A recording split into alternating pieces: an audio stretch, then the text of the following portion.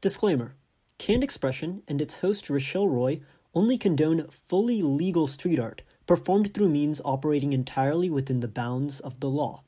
The intent of this podcast is to teach more about the most interesting aspects of street art and the community to get more people involved in the activity in a legal, safe, and fun way. Street art should be practiced in a way which does not damage any private property and allows for you to express yourself in a non-destructive way. For more information, please check out your locality or municipality's regulations regarding public displays of art. Thank you. Now back to the episode. Welcome back to part 3 of Canned Expression's Intro to Street Art series. This is a great jumping off point if you're just getting into street art, and I highly recommend you check out part 1 and part 2 if you haven't already. Now back to the episode. When I started out in the street art community, I was pretty young, and I was lucky enough to have friends who were way more experienced in the medium than I was. I'm not ashamed to say it. They pretty much held my hand through everything. From learning how to legally and productively engage in an art form that's commonly associated with criminal activities, to picking out the right spray materials so I could express myself exactly how I wanted. Having people who knew the ropes explaining everything to me every step of the way was so incredibly helpful.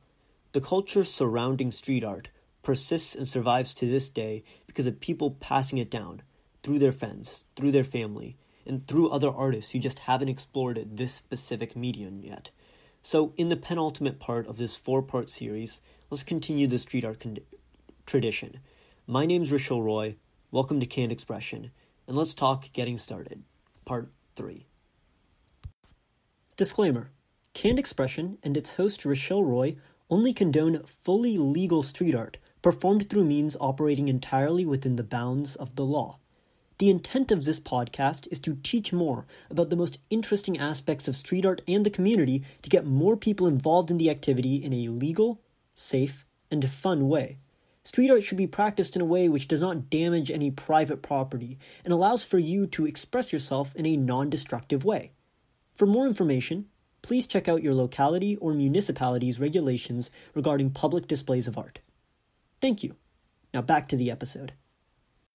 In part 1, we focused on the essentials, the basics of street art, ensuring legal protection to make sure you're not perpetuating any harmful stereotypes about the art medium you're getting involved in, making sure you have accurate and effective materials to express yourself in a way where it can be appreciated by your peers and the larger community.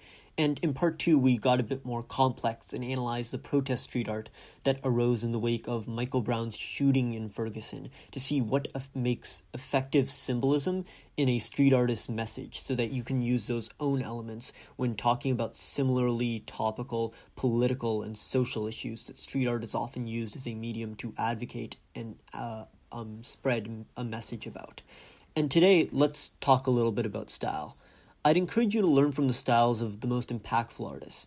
Banksy, Claw Money, Andre Pierre Charles, all people who developed their own distinct style while primarily taking influence from the environment around them, which is why they're credited so heavily with their creativity and originality. The reason I recommend these 3 artists specifically is because of how diverse their art is. I'd be really surprised if you can find more than a passing similarity between the artwork of any of these 3 artists, but somehow they embody the essence of the art form equally well. And that's because they each developed their own style. I'll get more in-depth in the final part about how to make your style unique to you, but for now, I need to emphasize one thing. As you learn from artists like Claw Money, like Andre Pierre Charles, and like Banksy, it's going to be very tempting to try to emulate them, because they're phenomenal artists, and you want to see elements of their style that have worked so well directly incorporated into your own artwork.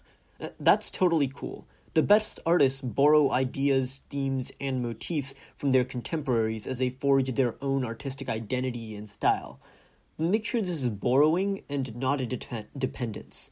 Ensuring that you still function as a fully independent artist and that if Banksy stopped making art tomorrow, you could still continue to grow and develop your own style is critical. Learning to have a, quote, self-sufficient, but still robustly influenced style is a really difficult thing to balance. So before we get into the final part, I want to make sure everyone gets fully used to that artistic spectrum that sort of exists. Try this whenever you have time. Make a street art piece that is entirely unique. It couldn't logically or reasonably be linked to any other artist.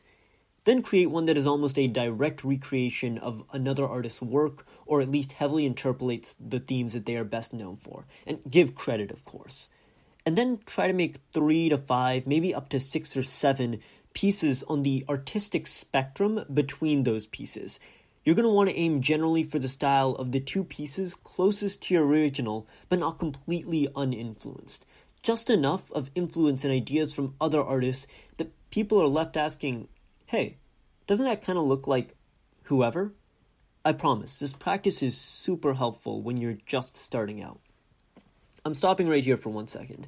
If you know anything about my philosophy on street art, you know I believe style is above everything else the most important to artistic expression. Sometimes, actually often even more important than the message. So I'm dedicating 2 parts to this idea of style in this series.